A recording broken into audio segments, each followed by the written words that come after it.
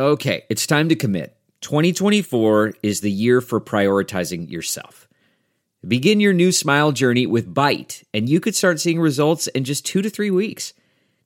Just order your at-home impression kit today for only $14.95 at Byte.com.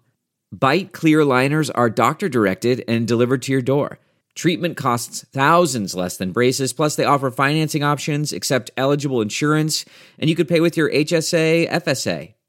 Get 80% off your impression kit when you use code WONDERY at Byte.com. That's BYTE.com.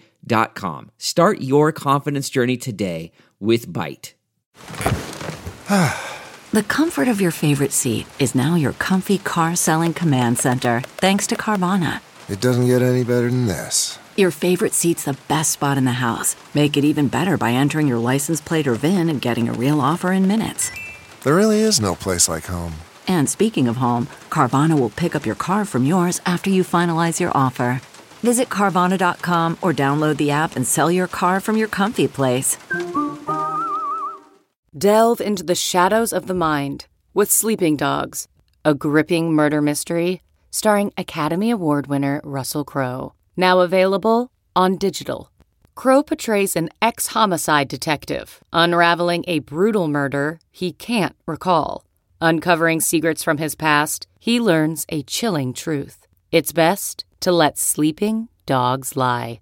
Visit sleepingdogsmovie.com/Wondery to watch Sleeping Dogs, now on digital. That's sleepingdogsmovie.com/Wondery. Welcome to episode 434 with my guest, Doon. Today's episode is sponsored by Gary John Bishop's highly anticipated new book, Stop Doing That Shit, End Self-Sabotage and Demand Your Life Back. It's available now. Stop Doing That Shit is a no-holds-barred guide to breaking through your self-defeating cycles and finally getting what you want out of life.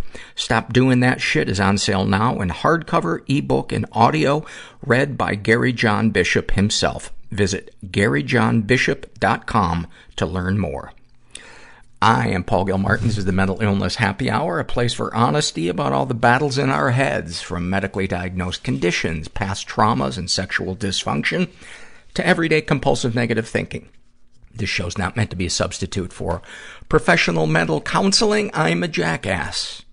I am a buffoon.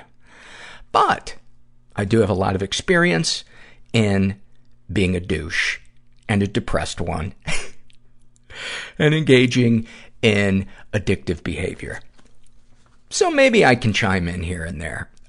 This show's not meant to be a substitute for professional mental counseling, as I said. I'm not a doctor, not a therapist. What am I? Well, now I'm a podcaster, but I used to be a TV host and stand-up comedian. And I still perform every once in a while, but enough about that.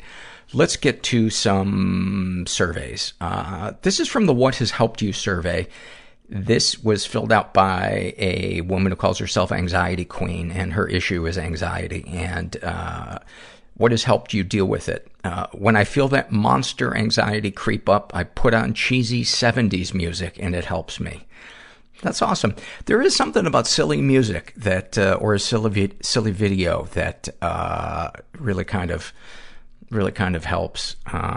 Or watching dogs be silly, which I have been doing a lot of. I don't know if I shared with you last week. I know you guys know that, the regular listeners know that I adopted a stray named Gracie. And my friend who found Gracie also found her with a dog named Ron. That sounds like it should be a book. A dog named Ron. But he found Ron and Gracie. They were just a couple of strays traveling together. And this friend has been staying with me for a little while. He's going through a breakup. And so Ron, he's still trying to find a home for Ron. And I'm not ready to have 2 dogs yet. So I'm not ready to take a dog like Ron on. Well, let me just give you a list of some of the shit Ron has torn through in the week that he's been staying here. 2 yoga mats, a couple of packages of electrical outlets, various shit out of the recycling bin. My favorite was a plastic tub that still smelled of peanut butter. And boy, did he have at that. In fact, he cleared his whole schedule that day. I heard him say to his secretary, Carol, clear my schedule. I have got an appointment with a plastic tub that still smells a little bit like peanut butter. And he finished his work that day. He put in overtime. He's been digging holes in the backyard. He will take Taylor's clothes and just spread them out in the backyard. Every morning, Taylor wakes up and, oh, what is it? What am I missing? Socks, pair of jeans, underwear, sweatshirt, just delivered around the yard by Ron. He is such a sweet dog. There's no like malice in him. When you tell him no, he'll get low and roll onto his back. So it's not like he's defiant. He's just, the two of them remind me, if you've ever seen the movie Dumb and Dumber, there's the scene where Jeff Daniels and Jim Carrey dress up in tuxedos and they come to this fancy event and they also have top hats and canes. And of course, because they're a couple of idiots, they are enjoying beating each other with the canes.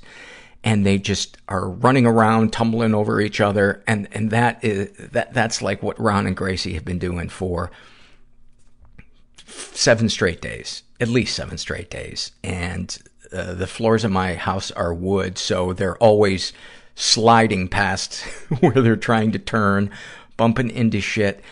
But they just love each other. And I'm feeling guilty that I'm not going to adopt Ron. But, I mean, it's ridiculous. I'm being codependent with a fucking dog.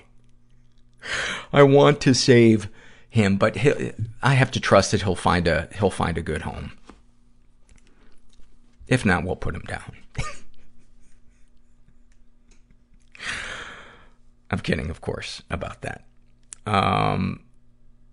And I know there's other shit but my whole house now is just covered in a film of dirt. The two of them just roll. There's a lot of dirt in the backyard and they just roll around in the dirt and then come. I have a little doggy door and they must go through that thing 50 times a day, just full speed. Oh my God, I got to get to the bay window. I forgot I'm on watch to make sure there aren't any toddlers walking down the street, endangering my owner. Continuing. Anxiety Queen writes, what have people said or done that has helped you? Just hugging me and letting me know that I'm okay. It's amazing how helpful such a simple act can be when somebody's hurting. Just the act of just giving them a hug, and not a patronizing pat you on the back, but it's just a good, I'm here kind of hug. This is a Shame and Secrets survey filled out by a woman who calls herself One Too Many Ducks.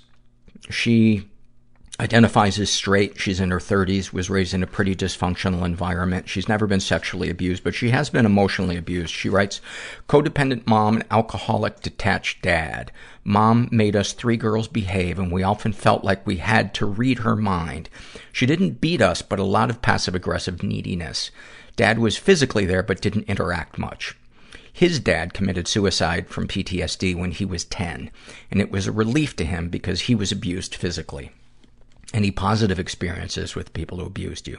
I love my mom for being strong and trying because my dad never did. I love my dad for being a sweet grandpa. That's always interesting to me when a parent comes out of their shell or you see their nice side when they're a grandparent. And I always wonder, is it because the pressure is off and their ego isn't attached to what their grandkid is like?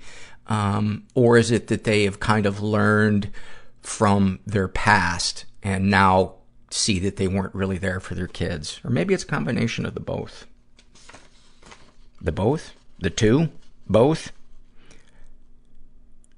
Darkest thoughts. I am so tired that I often wish I would get in a serious car wreck so I would get some rest and never have to work or be responsible again. I wonder if there's a way that you could get some rest and take a break from a couple of responsibilities just for a brief time to recharge your battery. I'm not saying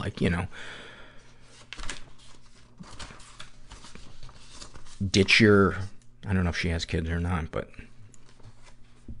I don't know, sometimes we get into such black and white thinking that we think, well, I gotta quit my job, and buy a van and just live on beaches, because that's the only way I'm going to be able to relax, when maybe you just need another week of vacation.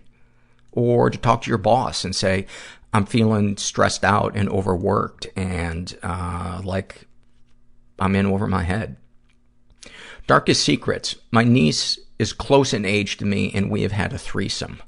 I'm sickened that alcohol has ruined my judgment. I live in fear and shame that someone could find out in my family. We both act like it's no big deal and pretend it didn't happen. It's the worst thing I have ever done. Sexual fantasies most powerful to you. I am so numb. I don't fantasize. I have sex with my boyfriend for him. I don't orgasm. I feel like the sooner the better, so I can roll over and sleep. I feel pathetic and dirty.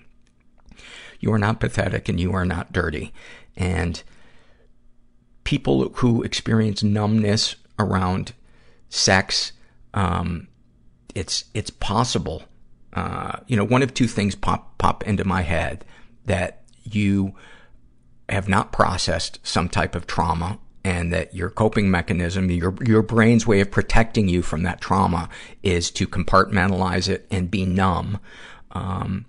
Or you're asexual. But either way, it's so complicated, because I think it's reasonable that a partner has an expectation of, some type of sexual connection, unless stated otherwise in the beginning of the relationship.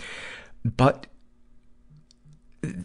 you also need to take care of your needs and, I hate this word, honor, but honor those feelings inside you that you don't want to have sex and that you're having to check out mentally during it. That's not very loving to yourself.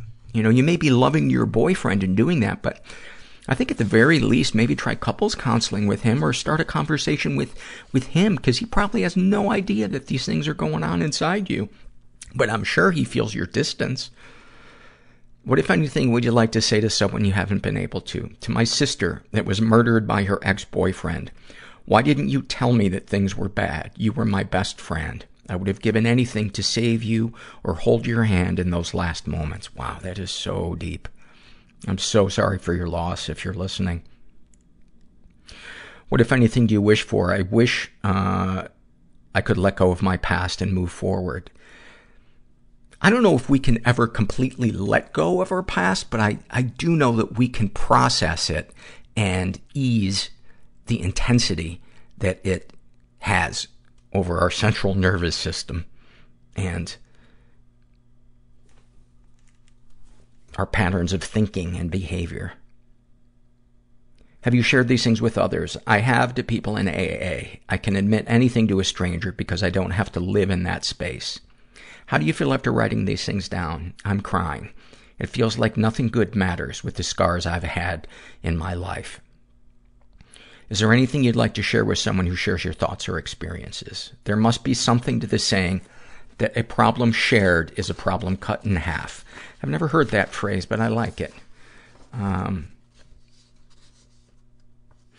Any comments to make the podcast better? I watched dinner and a movie and found you somehow again. I hope to see the world in a different light, and you have given me a spark. Well, that means a lot to me. And I just want to encourage you to process those things that you've experienced and that you're still battling with, because you deserve to feel compassion and connection, and that can be really healing. I don't know anybody that has been able to heal trauma in isolation. I just don't. But sending you some love. Today's episode is sponsored by VeriDesk. It's the world's leading standing desk solution, helping professionals maintain a healthy, active lifestyle in the office or at home. Veridesk converts any desk into a standing desk and is designed with durable, best-in-class materials that fit in any environment or workspace. With Veridesk, you can go easily from sitting to standing, increasing your productivity, focus, and collaboration. Veridesk comes with, that sounded like, that inhale sounded like, I've had it with Veridesk. I've had it with their machinations. Veridesk comes with a 30-day risk-free guarantee and there's no assembly required. They also cover shipping both ways, so if you don't love it, they'll pick it up. Veridesk is trusted by 98% of Fortune 500 companies and has over 14,000 five-star reviews from professionals all over the world. Stay focused on what matters with Veridesk. To learn more about Veridesk standing desk solutions, visit veridesk.com/workelevated. That's veridesk.com/workelevated. Maximize your productivity at veridesk.com/workelevated. And as always, I put links to any of the sponsor stuff under the show notes for this episode. Today's episode is also sponsored by our longtime sponsor, and I'm so grateful for them, BetterHelp.com. If you've never tried online counseling, I really recommend giving it a shot, especially if you live in the boonies. It's a great thing. I don't live in the boonies, and I still love it. I love just being able to open my laptop every week and talk to my therapist for 45 minutes or an hour without having to get in the car. And it feels every bit as effective to me as in-person therapy. So if you want to check it out, go to betterhelp.com/mental. Make sure you include this /mental so they know you come from the podcast, and hopefully they continue to advertise with us. And then just fill out a questionnaire. They'll match you with a BetterHelp.com counselor if they can find one that they feel is a good match for you. Then you can experience a free week of counseling to see if online counseling is right for you. And you need to be over 18. And one more survey before we get to the interview with Rye. This is an awfulsome moment filled up by a woman who calls herself Dash. She writes, as a child, I was jealous of the boys. All of the male children I grew up with got to do things that I couldn't. In the hot southern summer, they could run around shirtless while I was told to cover up. Adults asked them about their favorite sports while they asked me about my favorite dolls. Anything that I deemed, quote, fun was categorized by my mother as, quote, unladylike. This has always been a source of tension between us. As an adult, my understanding of what it means to be a woman has changed, yet it still differs from my mother's significantly. I spend a lot of time doing the things that I deem fun, regardless of how unladylike they may seem. This continues to disappoint my mother, who sees my lack of interest in stereotypically feminine pursuits as the reason for my tragic 30-something single status. She's particularly bothered by my lack of interest in makeup and fashion. While I was a student in high school, she and my father actually paid me to wear skirts and dresses. So concerned was she with my disinterest in feminine clothing. Even now, when I visit her, she has more than enough to say about my clothing, my body, and my makeup. That is a form of abuse, by the way. That is toxicity at its finest. Just because there isn't, yelling and throwing shit or hitting, that is emotional abuse. Talk about not seeing your child for who they are and just seeing them as an extension of your own ego. And sadly, that is so common. Anyway, continuing. Not long ago, she, a devout Catholic, and I were out walking. There was a statue of the Virgin Mary up ahead. My mother was using it as a landmark to give me directions. She said something like, walk ahead and turn left at the statue of the dude. What dude? I asked. Then it dawned on me. Do you mean the statue of Mary? That statue up ahead is a Mary statue. So it is, she replied. She then thought about it for a moment and added about Mary, Mother of God. She should have worn more feminine clothing. Nobody's cool and everyone's scared. And we're just all in this together. There was no joy, overeating, apathy doesn't leave any marks, numbing out, physically. I wish that I was a girl. Panic attacks are so violent. Rudderless. They were mistaken for seizures. Shot coke in my neck. The TV was talking to me. Romantically, I am becoming the woman that I feared. He said, there's going to be a second hunger strike. Nothing's real. And I'm going to die. Sometimes I just go, hey, I can't deal. Just beyond broken. I want out. You have to, fantasize about the person I'm with. I'm going to stab him. Fucking someone else. It's okay to be different. That I don't want to die is a miracle. To be weird. I'm so happy to be here. I'm going to help you one day. People are going to love you for that. It takes a lot of work to heal. It's hard being a weird kid. Sometimes you don't realize how fucked up something was until you feel the opposite of it. You will just never see what you're not looking for. I didn't know how to break up with him, so I just transferred schools.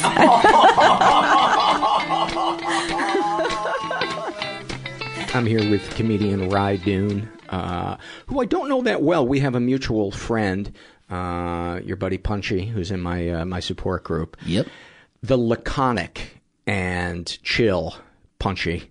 Yeah. Wait, what does laconic mean? Kind of laid back, of a man of few words. He is. Nothing bothers him. Yeah. And I'm like, I think that's what laconic means. That's okay. what I get for trying to sound smarter than I am. He's very laconic. Sounds like a drink or something for gin and laconic. Problems. I'll have a gin and laconic. Yeah, sounds delicious. I met Rye doing his podcast, what was it, about a week ago? Something like that? About a week and a half, maybe? Yeah, but when Punchy told me that you listened to this podcast, yep. I was like, well, let's meet. And let's talk about having you on this podcast. And so here you are, and you battled depression. Is substance abuse a thing? I think you were saying that you are taking a little hiatus from the booze for a bit. Yes, I did. Substance abuse is a thing. I totally struggle with moderation. Once I get buzzed, I just want more. And I'm a happy drunk, a social drunk guy. Right. But I can drink until I'm dead. I never throw up. I'll black out instead. And that's where that's not fun. Just waking up being like, uh-oh. I think it sounds like a blast. I think you're being really judgmental. No, it sounds problematic, man. And yeah, it probably sounds obvious, but I wonder if that's your way of medicating the depression, or does the depression from the drinking, or a big cycle? A big cycle. Yeah. I realize that when I am drunk, it eases my anxiety so much that I'm like, now I'm the real me. Right. And that's kind of a scary thought to think when I'm drunk, that's the real me. So I thought that recently. I was like, oh shit, I think I might have a fucking problem here. What I have discovered with drinking and sobriety and depression and, who's the real me, is that we can find a way to relax without drugs and alcohol and become the authentic us. It's not easy. Right. But, so I get it when you talk about most, and I'm not saying you're an alcoholic, but most alcoholics I know, we all talk about that moment when we first felt the buzz and we felt like we had arrived. We felt like, oh, this must be how other people feel. This is why they laugh and smile and have fun. That's funny. I have a distinct moment at a party in high school. Just got a little bit buzzed. And I was like, wow, this is great. And people were laughing. I was like, see, everyone's happy because we're all drinking. It's like a bouncy house for for adults. I felt so peaceful. And I was like, hey, I'm not scared. I'm not thinking everyone's watching me right now. Right. I can be very egocentric. My anxiety is that way, as I'm sure a lot of people's is. The other day, I almost didn't go to Starbucks. I was going to go to Starbucks to write some comedy, and I turned around because I just started thinking, what am I going to... I honestly had a thought, what am I going to go type at Starbucks? Who am I? Right. All full of myself. Yeah, right. And I was like, the baristas know me. They're just going to be like, oh, he's writing here. I just started thinking these weird thoughts. That's the most normal thing, especially in Los Angeles. I know. Why did you think that was... I don't know. Would draw somebody's criticism? I don't know. But then I turned around, and then I was like, I stopped. And then I went to Starbucks and wrote. So I did it. But I was just like, I can't believe I'm thinking this way. Right. Thinking what am I going to do? Go fucking write at Starbucks? It's like, that's almost what it's there for in LA. Right. But it was weird. Take advantage of their Wi-Fi, poor Starbucks. Yeah. So what I did was just took my bottle of vodka and I got drunk at Starbucks, and everything was fine. I was the real me. No, I'm just kidding. Although people drink at Starbucks quite a bit. Oh, I'm sure. And on the sidewalk outside of Starbucks. Yes. Yeah, that's mostly what I'm talking about. Is it just me, or does the homeless population seem to be not only growing but just becoming more agitated here in Los Angeles? Yeah, I would say so. Yeah. My neighborhood, I'm noticing just over the past 5 years, more and more homeless people. And I was just downtown LA. I had to park at a gig near Skid Row, and I ended up kind of like in Skid Row as the sun was going down. It was it's an intense place. The change from when it was daylight to getting dark, I could feel it getting scary. And even one dude like was on a bike. He rode by me. He was like, "This is Skid Row," and that's how he realized it was Skid Row. I was like, "Oh shit." Yeah. But wait, what were we talking about? Homeless people. Homeless people. But talk about Starbucks, and so you overcame the critical voice in your head that was like, why are you going to Starbucks? What depression, anxiety, moderation, any other struggles? I'm mostly just depressive person. Depressive person. More than anxious too. Yeah. And I realized recently that over the past since college, I have been drinking myself into depressive states. Mm-hmm. I didn't really realize. I knew alcohol was a depressant, but I didn't realize. Even after a hangover, I would be very sad. I'd be like, "Oh, this is just my normal depression," because I'm not. Right. I'm not physically hungover anymore. This is me. I'm just a sad person. Right. But I was fucking drinking myself into that often, and I recently took over a month off from drinking, entered a depression without the booze. So I know it can come organically just because that's the way I am. It doesn't need to be invited. That's the thing about depression. It's you don't have to do anything sometimes. Yeah. To get it to come. So that was frustrating. I was like, I'm not drinking. I'm still getting It's like an eager party guest. You don't have to send it an invitation. Yeah. It's going to show up. You know who? It's going to pop in. You know who's a pop-in guy? Punchy, our friend Adam. Yeah. He pops in. Don't give him your address.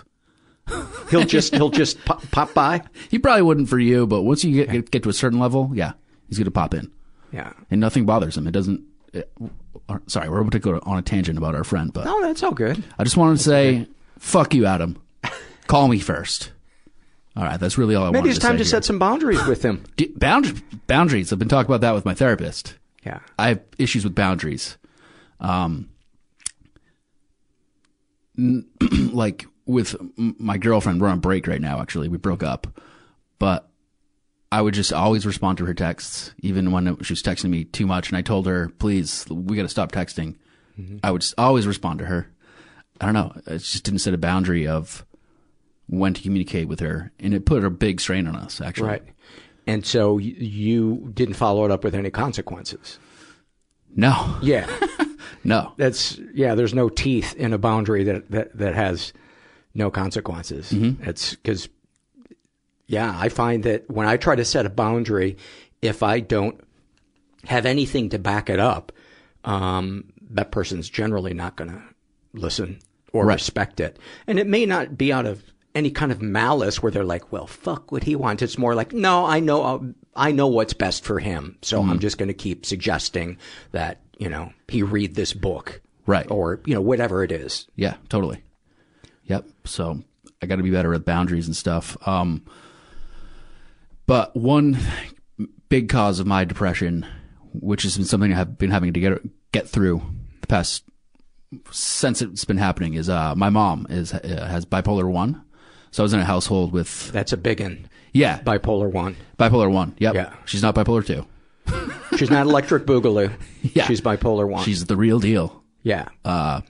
So that accompanied emotional abuse and just confusing times. Like, I grew up in a kind of upper middle class small town near Cape Cod, and I'd never heard of bipolar before. Our town was so small and everyone knew each other. I had to keep everything a secret from everybody. Would have to be like, oh, my mom had like a minor heart attack. Everything's fine. but she was actually in a mental hospital, stuff like that. Oh, wow. What age did that start? She was in and out of hospitals. How old was she? How old are you okay. when it came on your radar that mom has mental struggles? It would pop up here and there when I was a little kid. Mm-hmm. Remember there was one day, I think it was like 6 or 7, my mom was she would have rage. I would never see her being like crazy manic. Mm-hmm. She would be manic, but mostly what I saw was depression and rage. Yeah. So she was just like screaming at my dad one day. I just remember thinking like, this is not normal and I'm scared. Right. So everyone's crying. I know sometimes with mania there can be irritability along with the euphoria. Yeah. And I wonder if that was separate from the mania irritability with her, and it was just something else. But regardless, we don't need to pathologize it. I'm just kind of thinking out loud here. Yeah, that makes sense. Give me some snapshots from childhood. give me some stories. Before I do, I will say that my mom is a success story. She's doing a lot better, and she's living a good life. So that's good. So that's nice. It makes me feel more comfortable talking about this. Yeah. If I was just like, my mom's a bitch, fuck her. Let's tear her down. But no, my mom is awesome. And I love you, Mom. She's not listening, though. Which is good. Anyway, some snapshots. Well, I had a great childhood. My mom was healthy for most of my childhood. But she was obsessive with my school, my education, and I have ADD, ADHD. Just her being so intense about school. There was one time in 5th grade, I deleted a book report by mistake. I just didn't save it correctly. Mm-hmm. She flipped out, screaming, and I'm just like crying. And then I look back as an adult thinking like, what the fuck? It's a 5th grader's book report. It's like not a big deal. Right. So that was part of her rage, maybe irritability. Other times got darker. Before you go to the other ones, I just want to talk about that one for a second. What do you think it was about that upset her so much? Was she we got a good grades so you can have a good job, so you can be successful? Or what are the neighbors? Was she overly concerned with what the neighbors kind of thought, or what? I think she internalized my struggles with school, and like, really, it was almost like she was the one who deleted the book report, or like she also had a test to study weeks in advance for hours a night. So she had difficulty seeing you individuate from her. She sees you as an extension of her. Yes. Yeah, that's a load on a kid. That is a load emotionally on a kid. Yeah, it was intense, and it made me hate school. And she never told me you're stupid, but I concluded that I was stupid because I was going in to see like ADD doctors and stuff. I was taking Adderall, which did it help? Yeah, but it flattened my personality so much that I just would lie and just say I took it. And then, fun part of that, my mom started taking my Adderall. Mm-hmm. She got addicted to it, heavily addicted. And that's when her rage really came out. This is when I was in high school. And that's when she said her most hurtful things, just like screaming to me, like, you're a big failure in life. Your father and I fight because of you. It's like, it's just, I don't know, just saying. What'd that feel like? Made me feel dead. Just like. You just shut down. Yeah, I did. I remember it was on her way to see my psychiatrist. In retrospect, she was probably jonesing for Adderall. Yeah. Maybe withdrawing. And yeah, it was just a bad car ride. I wanted to jump out of the car, which, fun fact, my mom did that once during one of her, I don't know if it was manic, just one of her breakdowns. Jumped out of a moving car. Sedan, luxury coupe, pickup truck, Mini Cooper. I'm going to guess her friend had a Caravan. Yeah. Minivan, that's an ugly car to do such a dramatic move from. Right. It's not that badass. No, you don't look tough coming out of a minivan. No. So yeah, she got that Adderall addiction, which I didn't know about until recently. Do you know how much she was taking? No, I don't. Yeah. I should have asked that. I can still ask her. Another snapshot. This haunts me as if it is an actual snapshot. My mom attempted suicide a few times, one of which I knew about because I walked in on her overdosing on her medication. She like swallowed all her pills. So I think I was probably 14 or 15. And at that period of my life, I was coming home from school, trying to prepare myself. It was like, my mom might have killed herself today. Let's go see if she's around still. Wow. Oh, yeah, man. It's crazy. I was never like, this really, really could happen. It's hard to explain. I just know it actually could happen. But it wasn't like every day I was like, here we go. Right. It was just like, this is a reality that. Like anything could happen in your household. Yeah. And so it wasn't ridiculous to think of something and go, I wouldn't be surprised. I knew she was so unhappy and so miserable. I was like, yeah, she might fucking kill herself. And so you walk in and... Walk in, see her on her bed. She's like foaming at the mouth, kind of. It was more like chalk. Mm-hmm. Just having trouble breathing. Another uncomfortable thing, which is just so uncomfortable still to this day. She defecated her pants. Mm-hmm. She just lost control of her bowels. Right. Makes sense. And I was just like, Mom, what did you do? She was just like moaning. And I could tell that she probably took pills. Right. The first thing I did, which I feel a little bit ashamed about, was I called my dad instead of an ambulance. I was just freaking out. You were a high school kid. Yeah, I guess so. Oh, I thought you said, why did you call my dad? No. Why are you shaming yourself? You're a high school kid, man. Yeah, I know. This is heartbreaking shit, man. No wonder you're depressed. Dude, I want to give you a hug, man. Oh, thanks, dude. I called my dad, just like, Mom's overdosing or something. I forget what I said. I explained what was going on. He was like, all right, call an ambulance. So I just called an ambulance. They came, and one of the EMTs called it in. She was in a wheelchair. It was like, we got a possible suicide attempt. When he said that, my sister had come home from work. My sister started bawling, crying. When I heard like an official EMT call in, possible suicide attempt, I was like, holy shit, this is real. What do you remember thinking or feeling in that moment? I was actually really impressed with how I handled it. I entered a state of just like, I need to be in control. I need to be calm. Mm-hmm. I don't know how I did it. I think probably as a defense mechanism, I kind of like shut down. Mm-hmm. But I was very calm. Even like I saw my mom in the wheelchair. She even like laughed. Because I think she had a moment thinking like, this is so ridiculous. So like I laughed as my mom's going in the ambulance. And then immediately afterwards, I started setting up a tent because I was going camping that weekend. I just immediately made myself busy, which I don't know if that's the healthiest thing to do. But a landscaper was landscaping my place, and I worked with him a few summers later. This guy is just not a very smart dude. Mm-hmm. Socially not very skilled. So he walks up to me. He saw my mom get in the ambulance. He was like, oh, your mom's really fucked up, huh? Wow. And in that moment, I improvised. I was like, oh, yeah, she's low on insulin.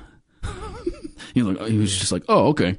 So I was like, hey, that's a good improv right there. I don't know if it scientifically makes any sense, but... It's always mind-boggling that people that have no sense of what is appropriate or inappropriate to say when there's like a tragedy or something really painful. It made me so angry.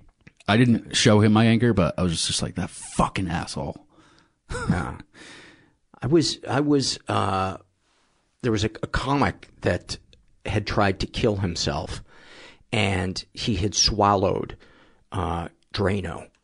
And this manager, we were at, I don't know, some comedy festival, and we were all riding in like a van on the way to the theater, and this manager in front of like everybody said, oh yeah, didn't you like try to kill yourself or something? Oh my God. And I just remember thinking like, I know this other comedian and I've never brought it up right with him because at that point I didn't know what to say. Nowadays I might, ask how he's doing without saying something like that. But yeah, I just, it's bizarre. But anyway, so back to, that situation. I mean, I was just trying to picture what it would be like. And it just, like, the first word that came to my mind was numbness. That it would just be so overwhelming, it would almost feel like you're leaving your body.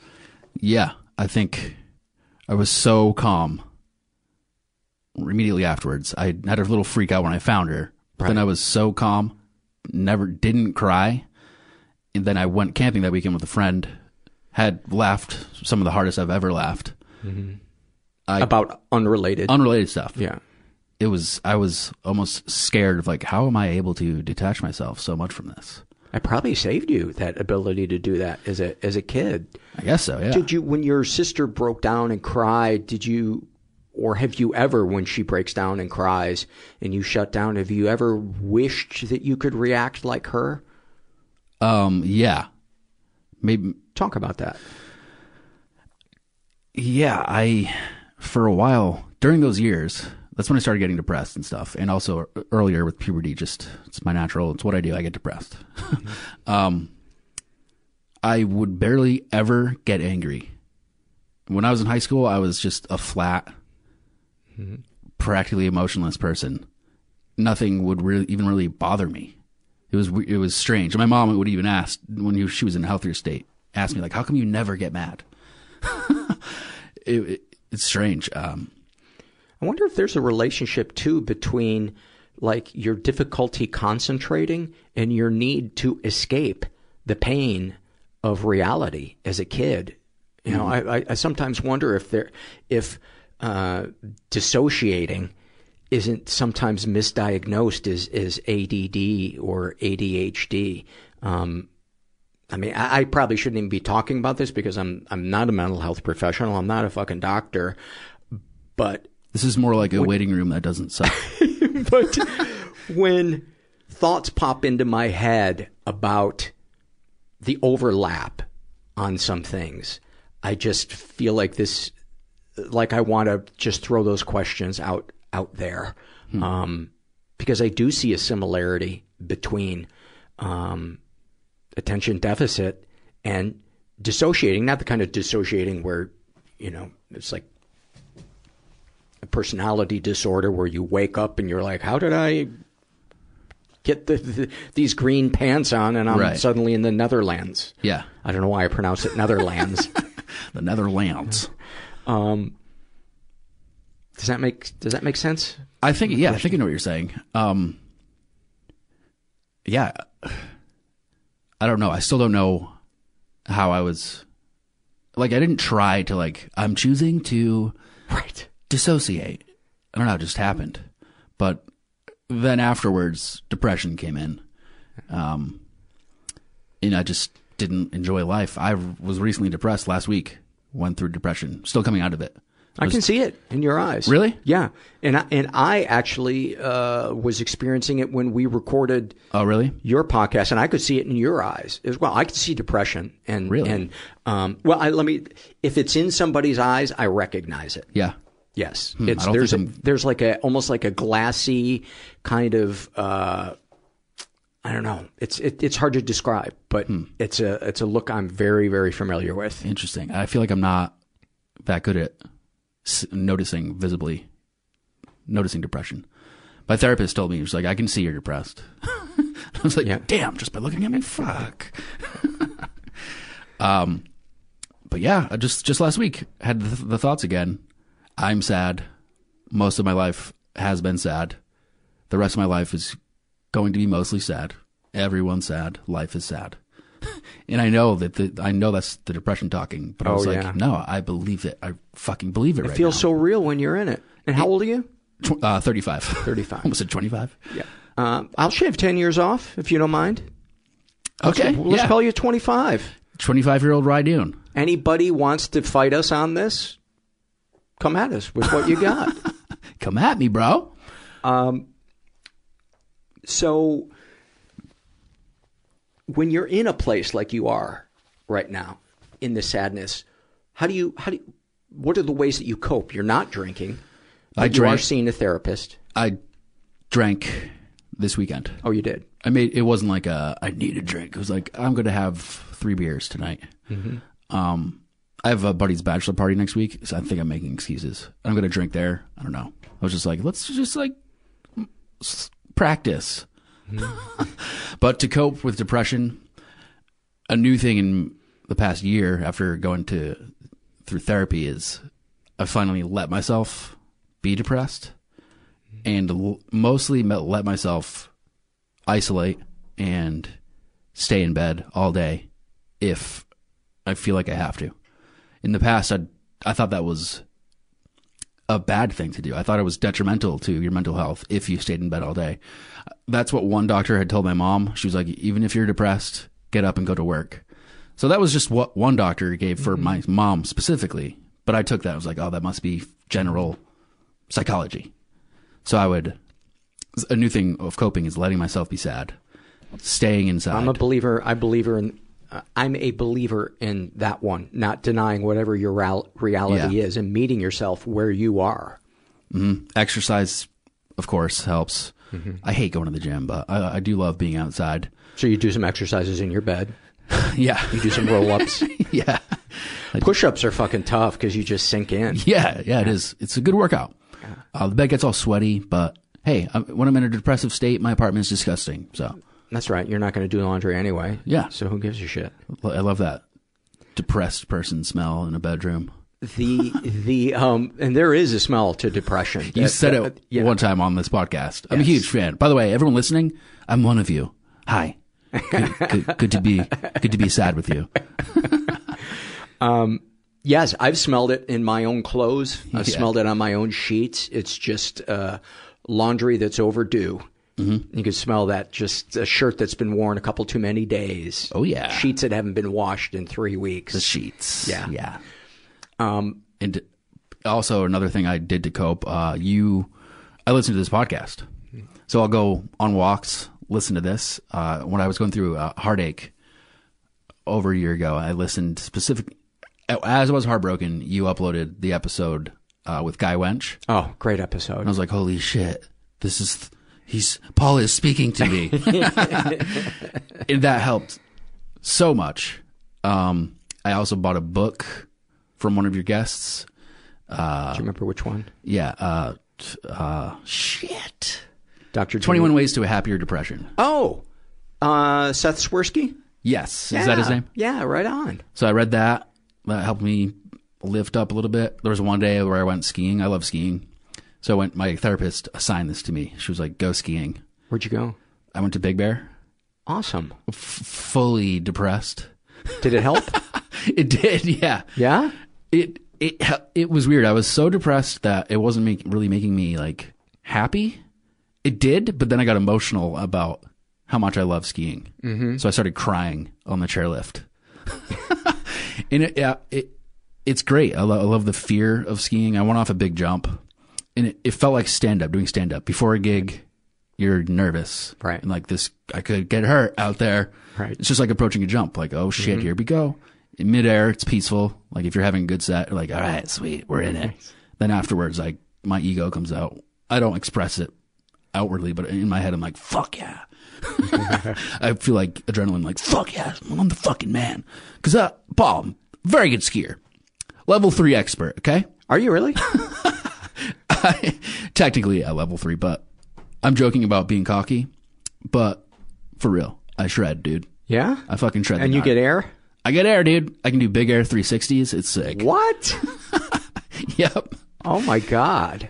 One day I'm shocked I haven't broken a bone skiing. That's amazing that you haven't broken a bone yet. I hurt my ankle. I went to Mammoth this past winter. Hurt my ankle. Still hurts. So I'm getting there. Were they getting a lot of snow when you were there? Holy shit. I wonder if you were up there at the same time. I think you went skiing at a similar time. Yeah. But goddamn, I rented my friend's motorhome, 30-foot RV. And I just subletted my apartment to a friend. Went to Mammoth for like a month. You drove the RV up there, or you rented it up there? I drove it up. Yeah. Just me and my cat. Adam came for the first few days. our friend Punchy. Sweet. 2 blizzards. I was snowed in for like a total of 3 days. Totally snowed in. I went a little crazy.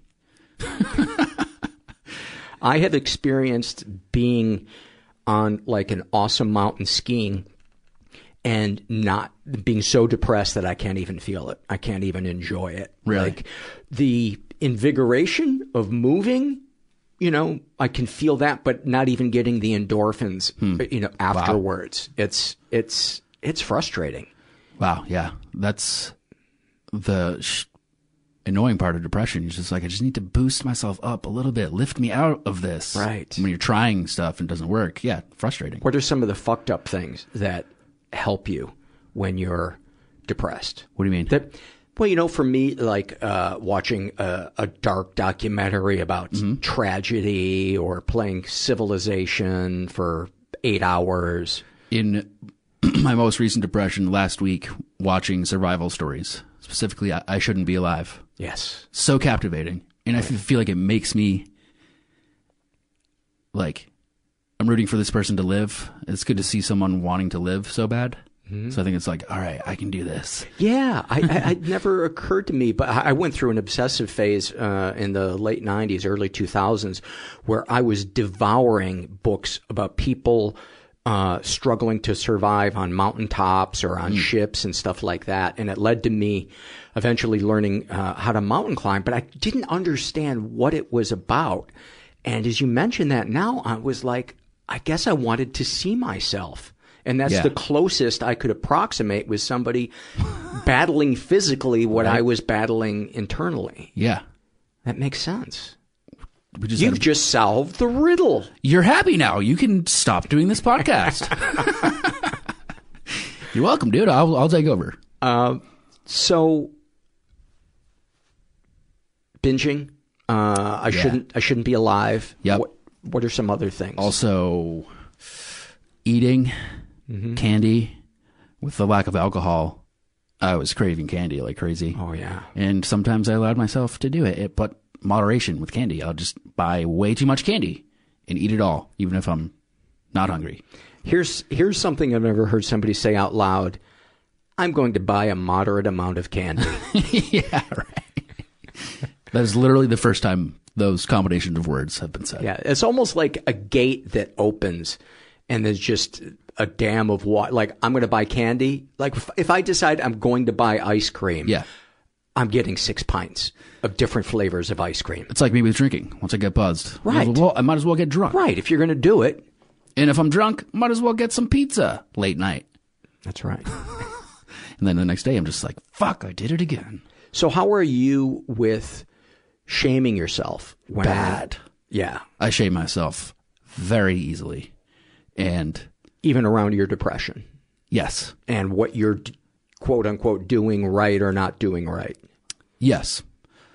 With the candy and eating, I do consciously think I'm allowed to do some stress eating or whatever you might call it. Lay in bed. You know, I think of it as the flu for your soul and your brain. And why would you shame yourself if you had the flu for your body? Yeah, I know.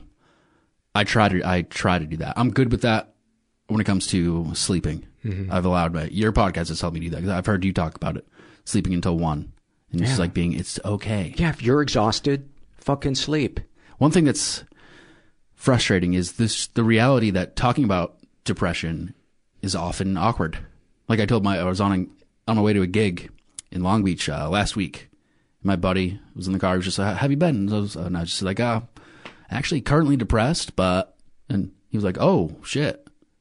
And then it was awkward. Yeah. I was like, but if I said like, I got a sore throat, he'd be like, "Oh, bummer. I hate sore throats." Yeah. Mental illness makes a lot of people uncomfortable. They don't know. And, it's like almost like a minor form of death that they just don't, if they haven't experienced it, they don't have any experience. They don't know what to say. It's, I imagine it's very, very awkward. Yeah. And that's why I'm a big fan of you. One reason. Remember when on my podcast I said you're a good role model? And you were like, that makes me so uncomfortable. Did I say that? Yes. But I am very flattered, by the way. You're a real dude. You're not like, I think of other male role models. There's The Rock. I joked in the podcast that you're just like The Rock. People get me mixed up with him all the time. I know. I figured that. I'll hear Dwayne, Dwayne, and I have to turn around. I'm not Dwayne. It's me, Paul Gilmartin. Yeah. You're a real dude. Like The Rock. He's huge. He's a hard worker. He has talked about depression, but he's not relatable to me. Like, right. I don't see myself in him at all. Right. Like Tony Robbins. I look at Tony Robbins and I'm like, that guy might as well be from another planet. Get up and do it kind of shit. And I find that to be demotivating, if that's a word. Absolutely. It backfires on me. Yes. I don't. And then there's Gary Vaynerchuk, who I know personally, and he's an entrepreneur who's getting kind of into the motivational speaking realm. Can't do it, man. He makes me want to quit. Yeah. When he's preaching like, work hard, work your ass off every day, it makes me want to do the opposite. Right. I'm like, too hard, not going to do it. You know what I would love to hear is a motivational speech. Give yourself unconditional love every day. Be gentle with yourself. Give something your best shot, but it's okay. Yeah. If it's, not what you had hoped it would be. And I think that form of motivation, it's fine. It's just not for me. It doesn't work on me. I don't think he's they're bad people for me. I think they're monsters. Fuck, there's something I was going to say. Gary V. Motivation. I forget. You were talking about what a role model I am. Oh, that's right. Yes. Oh, here's what I wanted to say. I have gotten, whenever I talk about depression on social media, I get a big response. And I find myself in a position to kind of be a role model. Mm-hmm. You have a lot of followers on Twitter. You got like 100,000 followers, something like that? Yeah, I was a Vine guy. Mm-hmm. I had 3.8 million followers on Vine. You're not doing it anymore? Vine's gone. Well, then it would be hard. It's very hard to do these days. That caused major depression in me. I bet. Just all of a sudden, Twitter's like, hey, you're everything. The reason you're successful, we're going to cancel it. Wow. But in the same sense, it's a blessing because it's like being on a hit TV show for 3 years and it gets canceled. Right. I was getting millions and millions of views for a solid 3 years. And then it went away and I'm still coming back from it, still trying to mentally come back from that.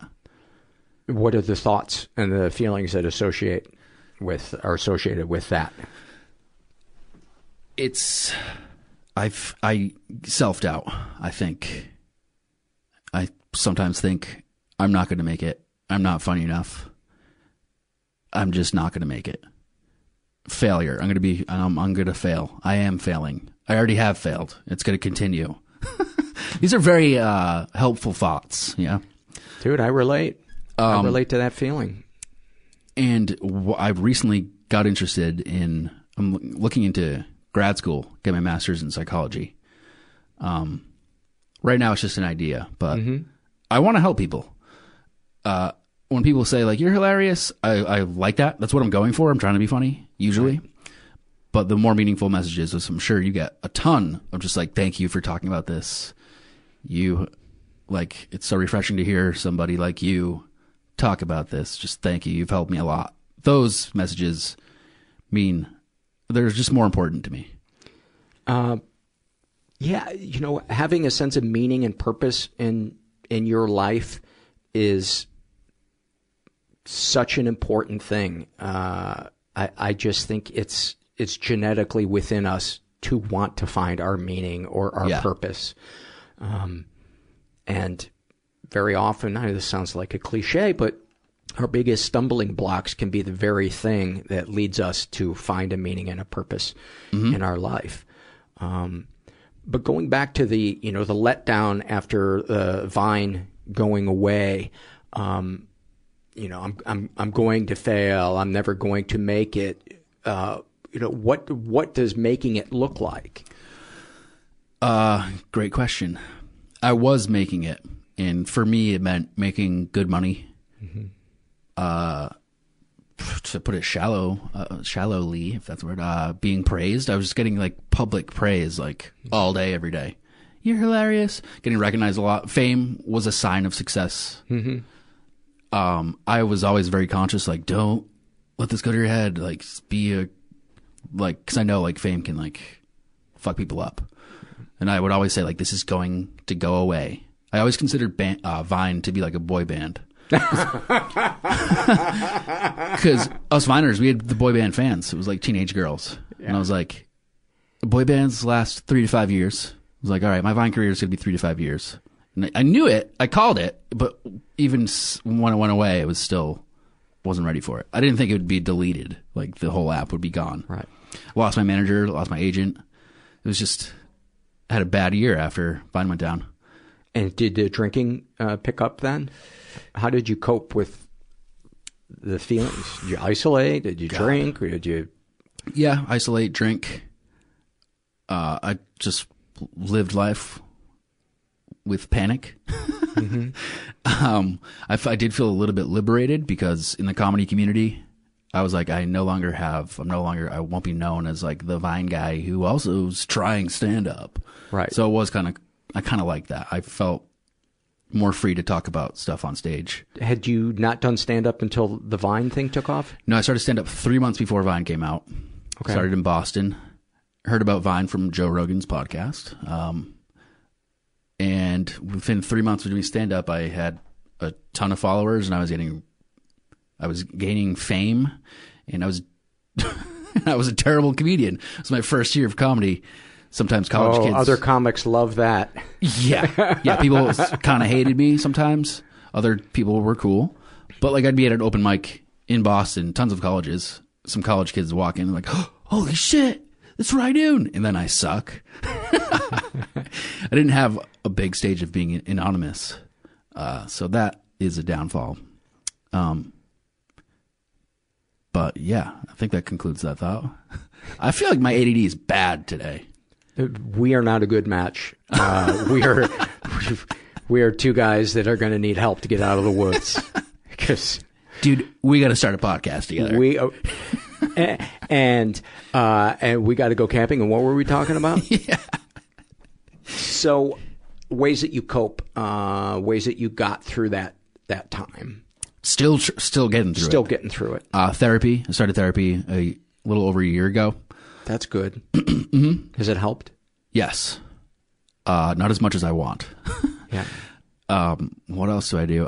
Have you ever considered seeing a psychiatrist? I see a psychiatrist. Okay. I take 20 milligrams of Paxil, 20 milligrams of Buspar, once a day. It's weird. And do you keep your shrink updated on how you're feeling? Yeah. Okay. That's really, really important. That's something that I often did not do. I don't do it enough, now that you say it, actually. I kind of didn't realize that she was there for therapy. She could be used for therapy as well as drugs. They typically are not great talk therapists. Yeah. I always have a therapist and a psychiatrist, and I'm super fortunate that I'm able to do that. Yeah. But I would I'm sure you will relate to this. When you're depressed, one of the biggest challenges is finding the words to express what it is that you're feeling. Yeah. Or how your week has been. Oh, well, there was a day that the sandwich tasted kind of good, and then I thought that this is all a waste of time, and eventually it's a black nothingness. How do you Yeah. And then I was excited because The Sopranos was coming on. It's so hard to explain. I still have never been able to explain what my depression feels like. I hear people try to explain it on through your surveys and stuff. Mm-hmm. Well, that sounded almost condescending. I've heard people try on your silly little podcast. I didn't take it that way. It's a really difficult thing. It's like trying to describe fog to, somebody that's... To an idiot. Somebody that's stupid. Yes. I've heard people say like it's like a weight. I agree. Like even right now, I don't even know what words to say. Right. When my depression was the worst, a little over a year ago, it hurt to stand up and be in my living room. Yeah. I was like, try to get out of bed. My eyes, I'm like squinting my face, like making a pain face. Yeah, your skin almost kind of hurts. Just to move and be active almost feels like it. But it's so confusing because it doesn't actually hurt. Right. But it does. I think one of the closest ones for me to describe it is that the smallest activities feel like jumping into a cold pool. As I contemplate taking out the garbage, yeah, it's the same as there's a 30-degree pool, and you have to jump in it and swim for a minute. I've never thought of it like that. That's what it feels like. Like it's just, it's so hard to psych myself up to do laundry. Yeah, to make a phone call. Oh God, I'm bad with that. Gives me a lot of anxiety. I'm bad with like texting people, emails I let pile up. Oh yeah, that's fun. But yeah, how high has your mail gotten before? You should see how many texts I have right now. It doesn't bother me having a ton of texts. I have like 700 unopened texts right now. If I see a text and I don't have to open it to read the whole thing, I'll just leave it.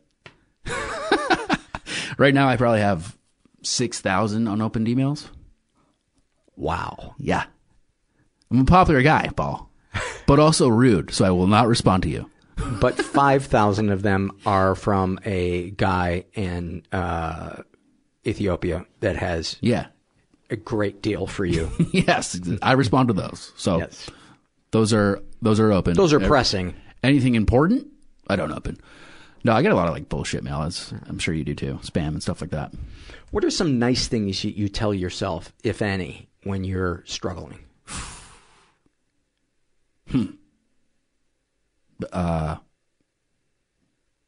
I guess maybe like it's okay to feel this way, but I never think like, hey, you're actually a good guy. It's like, you can do this. I'll just be like, all right, I'm depressed and that's okay. That's about as nice as I get. Right. But it's never even dawned on me to like think like, hey, maybe I should think like, hey, people like you, right? I never think that way. I just think life is sad. I'm going to be sad forever. And then suicidal ideation as well. Sometimes it just feels good to think about it. It's nice. It's comforting to know that there's an exit. I hate to say that out loud, but it's the truth. I don't recommend it to anybody, and I'm glad I never did it. But when things get really bad for me, it would be worse if I thought to myself, there is no way out. Right. Yeah, it's good to know. So if all else fails, kill yourself. Well, thanks for tuning in. But as I come out of this depression, I'm not having the ideation anymore. I thought about killing myself to just like see if it would still feel good. And it was, the good feeling of it was gone. And I almost kind of like missed the therapeutic feeling of like, picturing myself killing myself. Isn't that weird? It's therapeutic. No, dude, I get it. But that feeling, I couldn't do it anymore recently. And I was kind of like, oh man. But I was like, hey, wait, no, this is good. I had another question for you.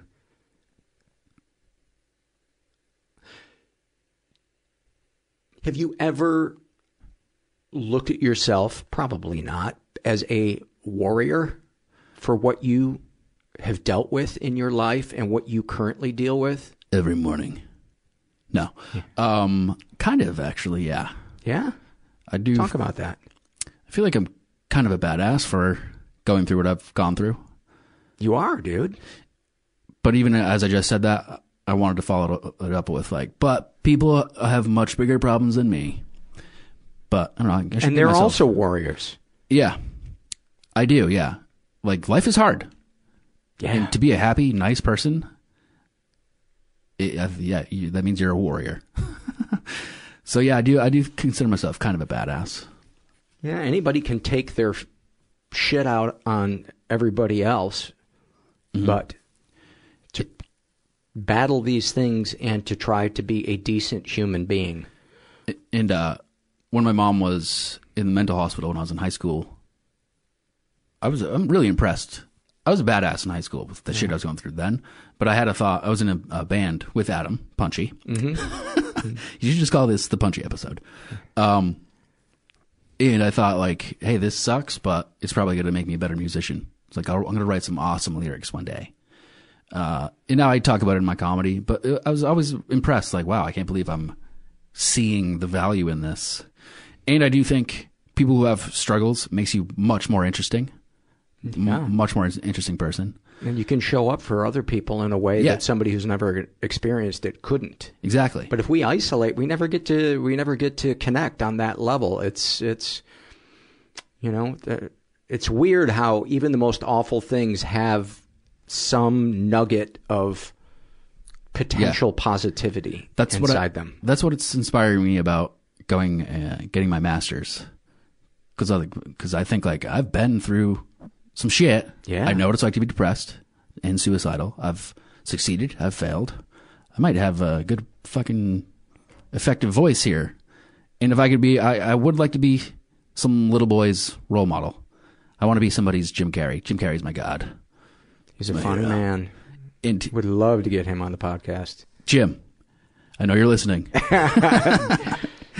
I keep Dumb and Dumber saved on my DVR just for that scene where they eat the hot chili peppers. Oh, yeah. I just watch it over and over again. It makes me laugh from, like, the deepest part of my stomach. Ace Ventura is my favorite. Yeah. And I have a deep love for Jim Carrey because that's something I would do to cheer my mom up. Do Ace Ventura impressions. That's why I got into that's why I value comedy so much, I think. In my household, Irish Catholic, not a lot of showing of emotions except for laughing, rage, being fun, rage. Yeah. It was such a valuable tool in my house. Like, my sister had a boyfriend who was really funny, and my mom would be having a bad day. John would come over. He's hilarious. My mom would cheer up and be like, thank God for laughing. And I would do Ace Ventura impressions to cheer her up. And then I found out Jim started doing his wacky voices and stuff because his mom was depressed. So I was like, oh my God, I'm just like Jim Carrey.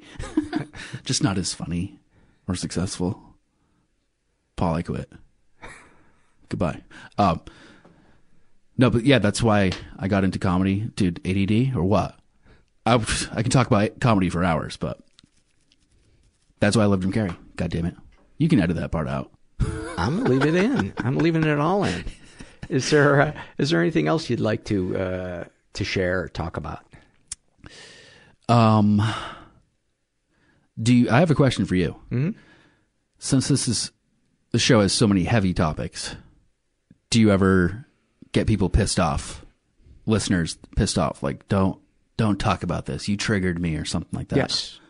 Yes. And the way I handle that is, first of all, I think the society has gotten a little too indulgent in the trigger warning culture. I understand that there when it's something that is unexpected, I understand a trigger warning. Uh-huh. You know, if you're going to show violent, graphic, sexual something on broadcast TV, that makes sense to me. Yeah, if things are graphic. But if all you're going to do is mention, that somebody, I don't know, had a father that drank a lot, and the person is like, I would have really appreciated an alcoholism trigger warning. Yeah. It's like, I think you're going to have to roll your sleeves up and deal with this one on your own. So what I've done with the podcast, the surveys tend to be the most triggering because they tend to be the most graphic and dark, is I try to have them, the heavier ones towards the end of the show, so that if people are like, it's gotten too dark, then that's a good idea. They can bail. And every once in a while, if something's really graphic, and I read it on air, every once in a while I will do a trigger warning, but that's usually only if it's very graphic. And and sometimes if I don't, I get shit from people, but I'm okay with that because it's the nature of this show. None of it should be a surprise. Totally, I agree. Yeah. I tweeted a clip from when you were on my podcast. Somebody accused me on Twitter. It was like, you should have had a trigger warning for this. Like, I saw that. Fucking irresponsible. I saw that, and that pissed me off. That me too. To me is an example of somebody wanting the world to cater to them, and that was an unreasonable request. I unfortunately engaged with her. Yes. But the first words are, suicidal thoughts are more common than you think. It's like, I considered trigger warning as like, well, they're already seeing it's about suicide. Right. So I told her, like, that was my reasoning. And then she was just like, I know this is hard for a cis white male to grasp. SJWs. Yeah. So I was just SJWs. Like, why am I even tweeting her? Because I thought about it for like the remainder of the day. Yes. And you seem like a conscientious, fairly progressive guy who's trying to do the right thing. And I think, the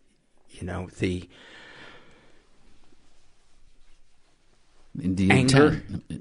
Say it again. Yeah, the venom should be saved for people whose intentions are not good. I think there needs to be a distinction between people who maybe had a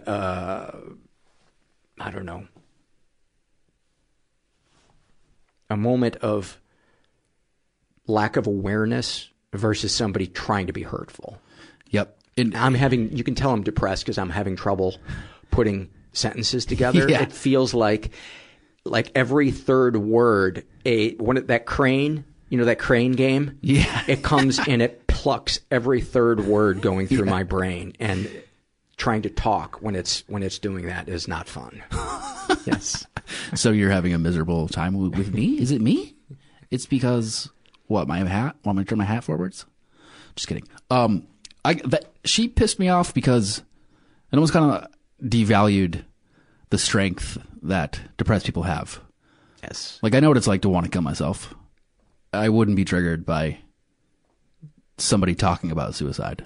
So I kind of want to be like, fuck you. Like, don't devalue how tough us sads are. What I usually just do is, if it's an email, I just delete it. Yeah. Because there's a part of me that wants to write back and shame them, and that's not right. Yeah. To shame them for shaming me. Right. But in my mind, I envision that as being delicious and awesome, and reality, it never is. No. It's never enough. Hence Facebook. Like, pretty much just makes, when I engage with a hater, it makes me feel worse. Yeah. when I engage. And I think it's a form of insanity, thinking that if we can just belittle somebody enough, they will change and we will feel satisfied and victorious. I've never seen it happen.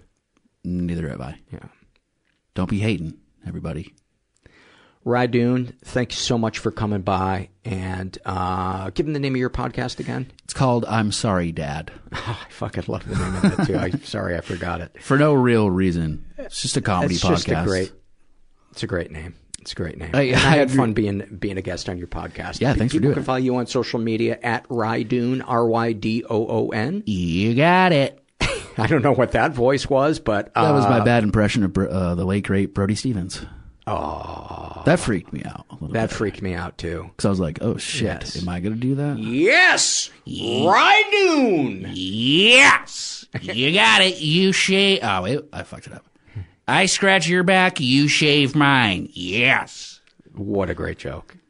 What a sweet man. What a sweet man. He will be missed. Yeah, well, thank you for having me on this podcast. I feel very cool for being here because I'm a big fan. Shout outs to all my fellow sad people out there. What's good? Thanks, buddy. Many, many thanks to Rye. As I mentioned earlier in the podcast, today's episode is sponsored by Gary John Bishop's highly anticipated book, Stop Doing That Shit and Self-Sabotage and Demand Your Life Back. It's his highly anticipated follow-up to the New York Times and international bestseller, Unfuck Yourself. It is now available. You might have fucked up in the past, so what? Stop Doing That Shit reveals how you can break free of those deep-seated patterns to live the life you always knew you wanted, but could never quite seem to have. Stop Doing That Shit is a no-holds-barred guide to breaking through your self-defeating cycles and finally getting what you want out of life. No more excuses. It's time to demand your life back, and Gary John Bishop is here to show you how. Stop Doing That Shit is on sale now in hardcover, ebook, and audio read by Gary John Bishop himself. Grab a copy today and visit GaryJohnBishop.com to learn more. Today's episode is also sponsored by the Calm app.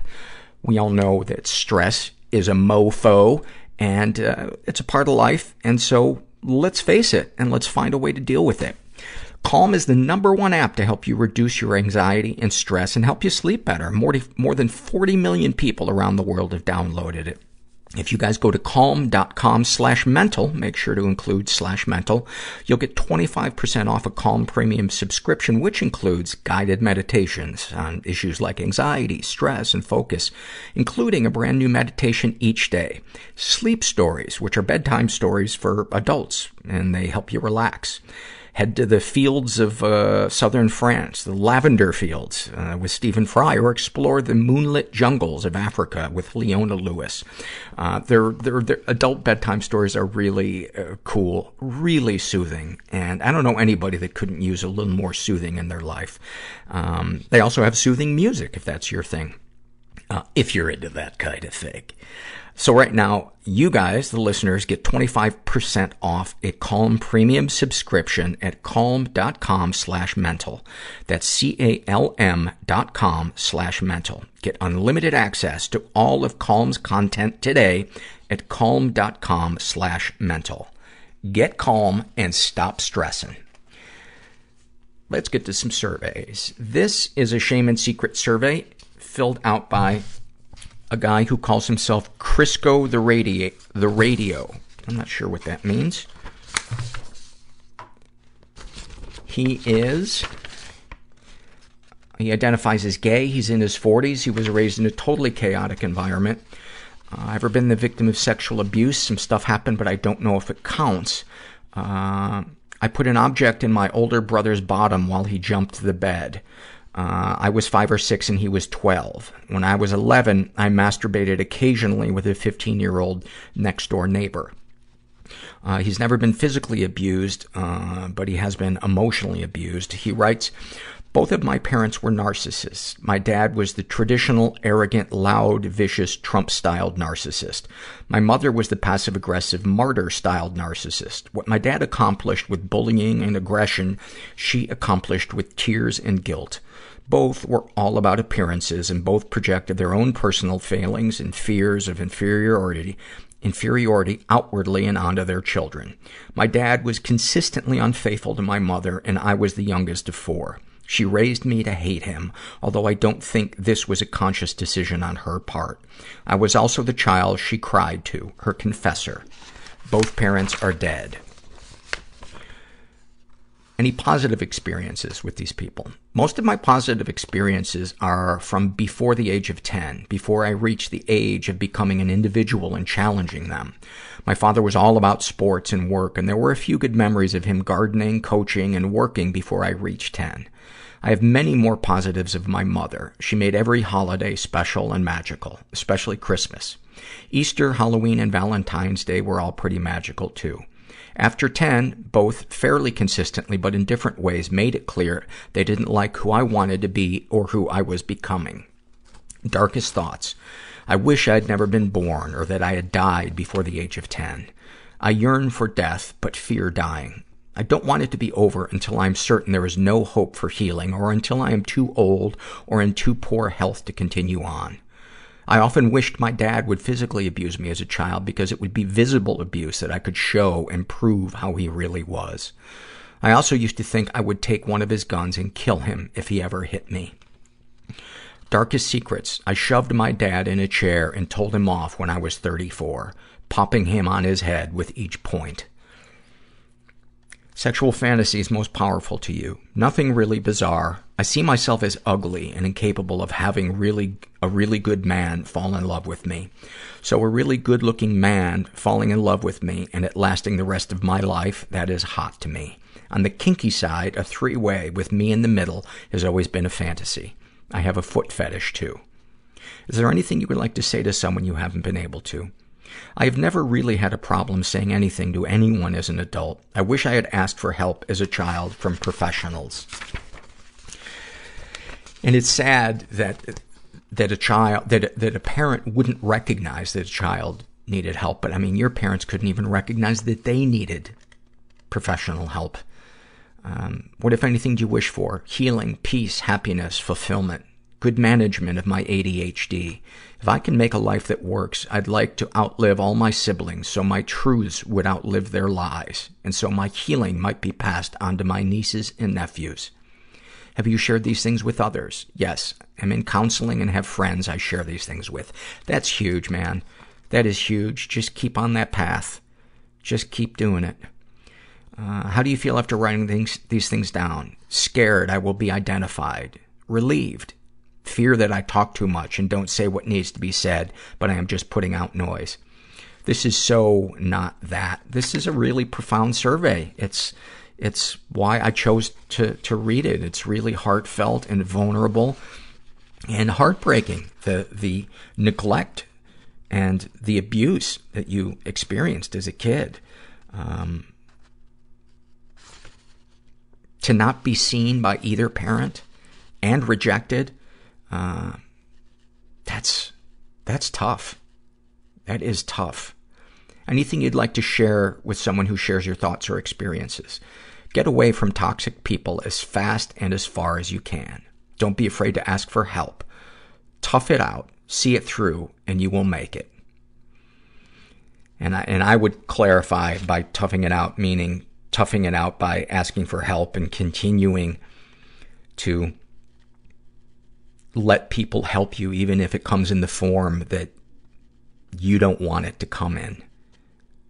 You know, if help always came in the form we wanted it to come in, chances are we wouldn't need help, because we would have done it already. It's why so often help is counterintuitive to what we think or feel or want. Thank you for that survey. This is an email I got from a guy named Dimitri, and he writes, "Hello!" ! My name is Dimitri. Radio is a great invention of mankind. Want to express his gratitude for what you do. We heard your broadcast via the internet. All your programs are worthy of the highest praise. You professionals of the business, real experienced people, period. I always envied those who work with you. I think that would either be my guests or main DJ voice. I'm not sure who else there is. Continuing, I, to you, have a small request. I'm so glad, because a lot of times a request through somebody else, it can get lost in the translation. So thank you for doing I to you. My daughter will soon be holiday. Her name is Alexandra. I think we all enjoy taking the day off work to celebrate Alexandra. She attends school and is very fond of biology, history, and science. She loves animals, and home she has is a small dog. I don't know if that means that she transforms into a small dog when she gets home from biology, history, and science, or if she lives in a house shaped like a dog. But either way, it sounds really cozy. Also, she adores music. Her hobby is to collect information and souvenirs, television and radio of companies of the world and more. Please send us your free souvenirs, magnet, postcard, pen, icon, t-shirt, or something else for a gift. My gratitude to you will not have borders. I think every person needs borderless gratitude, especially in this time of international political trouble. For somebody to not put sanctions on gratitude is a really, really beautiful thing. And I don't know what the next fiscal year holds for the restrictions around international gratitude, but my hope is that it will be traded freely, and that you and I will get to meet Dimitri and perhaps have tea in your dog-shaped house. Give my best to your daughter. I will send her nothing. This is a shame and secret survey filled out by a woman who calls herself KT. She identifies as basically straight, but I think I may be bi and haven't explored it fully. She's in her 20s, raised in a totally chaotic environment. Ever been the victim of sexual abuse? One event she reported, another event she didn't report, and then some stuff that she doesn't know if it counts. There are 3 distinct incidents. I was raped as a teen by a friend and never reported it, which sometimes I regret and sometimes I don't because there was no physical evidence and no struggle. I felt guilty because I didn't fight or flight. I froze. I felt like that somehow made him less responsible, even though I'd clearly said no and tried to push him off at one point. I know in my heart of hearts he knew what he was doing. The second time I don't remember. It's so hard to know what happened, but I did report it. The police dropped the case, but my college at least found him responsible. The first time, though, I don't know if it qualifies. My mother's longtime boyfriend was sexually inappropriate, in my opinion. He would be very touchy with her in front of me in a way my dad never was, and no other boyfriend of hers ever has been. He also used to walk around naked, and it made me really, really uncomfortable. I used to get really worked up, and he would downplay it. That is abuse.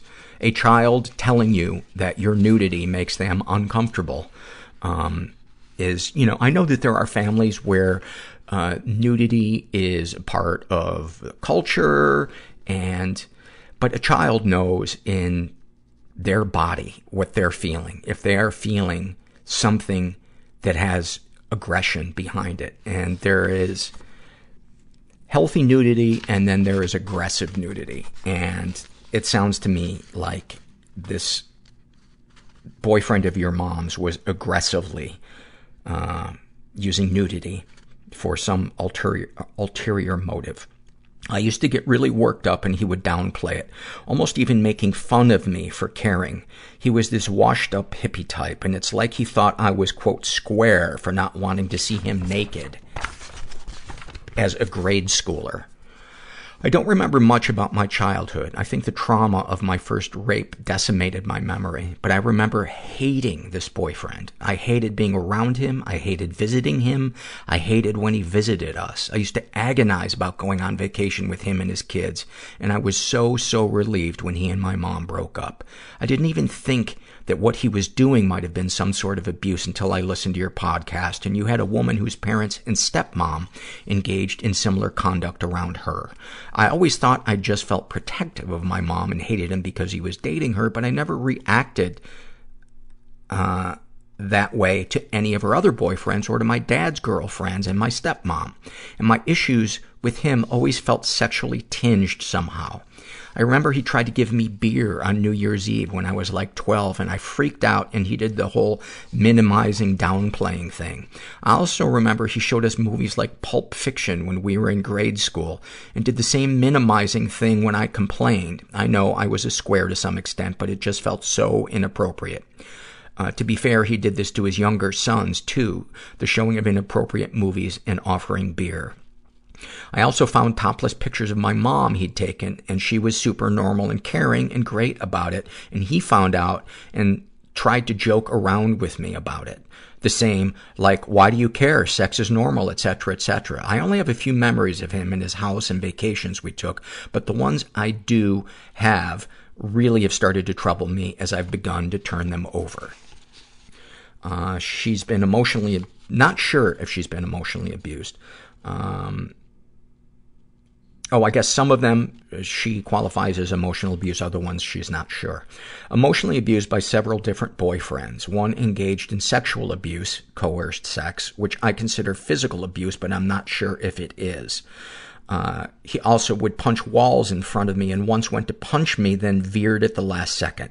I tried to just let it go, but my dad used to hit my brother sometimes during arguments, and that really traumatized me as a child, and this was super triggering and upsetting. The other abusers were more typical gaslighting, insecure types. He was violent and jealous in a way no others were. Any positive experiences?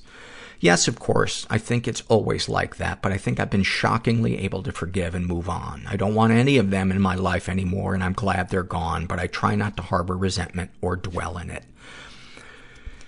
You know, my feeling about resentment, there are people that say, oh, you need to forgive that person. I'm not a believer in intellectually just forgiving somebody. I'm a believer in processing the emotions, finding healthy ways to let out the anger and the pain and the sadness. And then if it comes, forgiveness is a feeling of that person not holding power over you anymore. That's been my experience. Darkest thoughts. Mostly it's my negative self-talk. Like, your rape wasn't that bad. Maybe you invited it. Maybe you're just too sensitive. Other people probably experience what you do and they're fine. I had this a lot with an eating disorder I developed while processing the rape. Almost like a coping mechanism. Sometimes that negative voice extended to other people. Like if someone would try to talk to me or intervene and get me help, I'd think, oh, of course they'd say that. They're fat. But it would be my skinny, size 2 friends. They weren't fat, and I knew it. And I just felt so much guilt for being so cruel. Also, I sometimes have sex dreams about male relatives. I have no interest in it, and it honestly haunts me. Darkest secrets. I think the deepest secret is the conduct with my mom's boyfriend described above. Some other secrets are that since I was raped, I like super violent porn, and it's basically all I watch. I know how bad it is, and I would be horrified if a straight man were watching this trash, but I can't get off without it. I think it's because all of my experiences with sexual abuse have been coerced, alcohol facilitated as a child, etc. So I harbor a lot of guilt and shame about how I didn't have, quote, real violence inflicted on me. I.e., I wasn't literally held down, shoved, beaten, held at gunpoint, tied up, etc. I think I like seeing it acted out and imagining myself in that situation. I prefer videos with women with my race, hair color, body type, as if I almost deserve to have experienced that, for how much my abuse has fucked me up and how much I agonize over and talk about it. It's really sad and fucked up to write out, but it's just how it is. It is not fucked up. It is the way you're reacting to it is not fucked up. What happened to you was fucked up. But the way that you are reacting to this is very human and very normal for experiencing what you did. I've read thousands of these surveys, and you are not alone in what you are thinking and feeling and how this has affected you. You are not bad. You are not dirty. The final thing I hold on to a ton of shame about is that a boyfriend who I consider an abuser was going through some deep depression, and he once confessed gender dysphoria during an alcohol blackout. And I tried to talk to him about it, and he would never go there again, but I think this was not at the root of so many of his issues. I loved him, and I really feel ashamed for abandoning him when he might be going through this, but he was so cruel to me, and I couldn't do it anymore. I wish I could tell him this sometimes, but I think he hates me now. I went full scorched earth on him because I was so fed up with the emotional torment of being with him and being mistreated by him. You know, it's a two-way street. If we are to help or comfort somebody, they need to have respect for us. You know, if somebody's pushing us away, being abusive towards us, that, in my opinion, our sense of duty to that person becomes a moot point.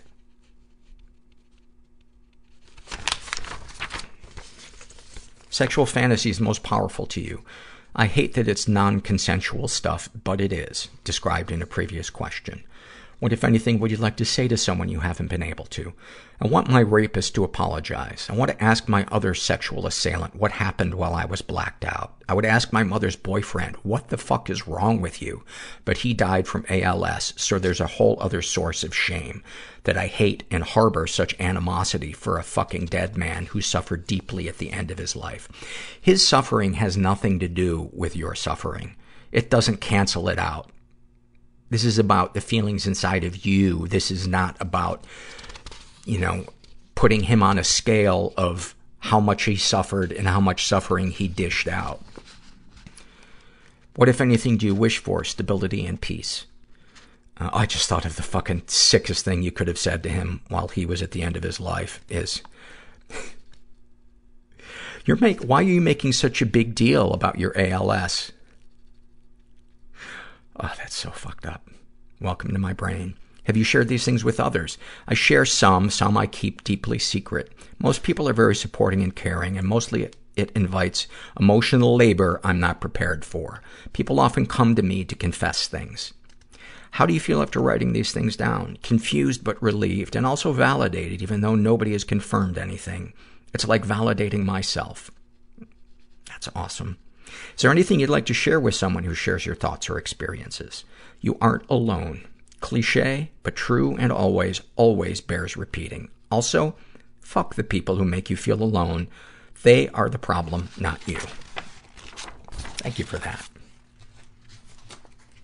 Sending you some love.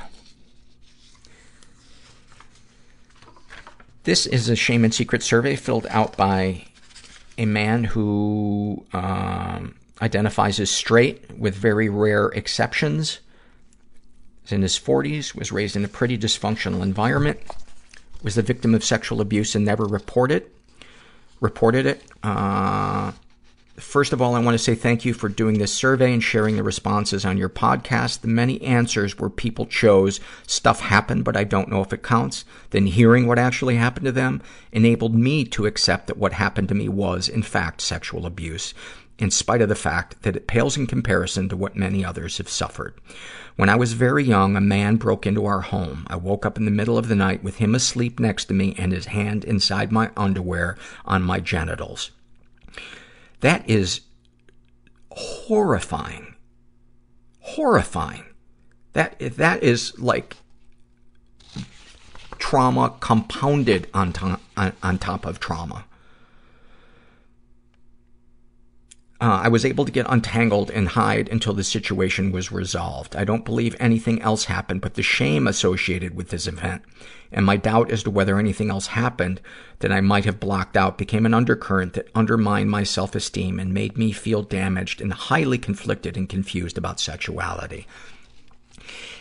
Abuse is not, I hate to be graphic, but so often we think it's about how much did something physically hurt, was there, was an orifice, being torn or, whatever. It has that, it's about us feeling dehumanized, and you don't have to have something put in an orifice to feel dehumanized. You don't even have to be touched to feel dehumanized by somebody. For a long time, I denied that this was important because it seems so minor compared to real sexual abuse. I'm over 40 now and just beginning to realize how much this event has affected me. One of the most damaging aspects of the event was that although I told the adults in my life what happened, no one brought charges against the man for that part of what happened. I don't believe... That to me is the worst part of it. I don't believe the police were even informed of it. I believe my parents made this decision out of their own shame about the event, the stigma associated with it, and their concerns about how telling the police about it might affect me as a young child. I was unfairly and inappropriately given the responsibility of choosing whether or not I wanted to tell the police about it as a very young kid. Of course I chose not to. I was scared, ashamed, and confused, and at 5, far too young to be asked to make such a consequential decision. This was an unconscionable abdication of parental responsibility. Hi, I'm Paul. I'm trying out a new mouth. It's a new model. It's the 2019, and I'm still breaking it in. And further burdened me with the guilt and shame of being too cowardly to tell the police. The message I received was that I was not worthy of being protected in this way by my parents. As a parent now, I cannot imagine letting a very young child suffer such an event without doing everything in my power to ensure justice was done, not only for my own child, but for potential future victims. I wish I had been told what I would tell any young child now if anything like this ever happened to them. What happened to you was wrong. It is not your fault, and it had nothing to do with you. I know you feel scared and confused, but we need to be strong and brave together and tell the police what happened so that we can help make sure it doesn't happen to someone else. I will be right there with you, and I will make sure you are safe. I believe if I had heard these words and we had taken action, I would have grown up with a much healthier relationship to sexuality, better self-esteem, and a greater ability to trust. He's also been physically and emotionally abused. The only real physical abuse I really suffered in my home was that described above, although I was bullied at school pretty badly, and some of that was physical. There was usual stuff between brothers, but nothing that rose to what I would call abuse. I suffered significant emotional abuse and neglect from my mother, who was severely mentally ill, probably with some combination of bipolar type 1, narcissism, and or schizophrenia. This, combined with abandonment for a year by my father when I was very young, I believe resulted in me having borderline personality disorder, something I have only just come to accept that I have. The signs have all been obvious since my late teens, but depression, anxiety, alcohol abuse, and PTSD have all been consequences of the underlying condition that made it very hard to identify what the real issue was. My mother was simply emotionally not there. Very confusing and scary due to her mental issues. Cold, stern, and unloving, and would leave me alone in the house when I was 4 or 5. Once when I was 12, I visited her. She was out of our lives for the most part after I was 7 or so, and was sitting next to her on the couch. I put my hand behind her, not touching her, to lean over and look at a photo album. She accused me of getting fresh with her. Icky. My BPD led me to be attracted to narcissistic and otherwise damaged females as an adult, and I've always had an urge to rescue women to make up for the fact that I couldn't fix my mom. I've been married twice, first to an overt narcissist and the second time to a covert narcissist. In both cases, I was unable to see the manipulative behavior and emotional abuse. Narcissistic emotional abuse is often so subtle and insidious, they really know how to, quote, boil the frog. I wasn't able to see it until it was far too late. I was blinded to it by the power of my attraction to these women and the intensity of my emotions of, quote, love, and I paid for it dearly in emotional and financial terms. The relationship between borderlines and narcissists is one I'm just starting to become aware of, and as I've been reading about it, it explains so much about the dynamic of my relationships and the type of women I've been attracted to. As of today, this has left me in a situation where I don't know if I will ever be able to trust another woman with my heart.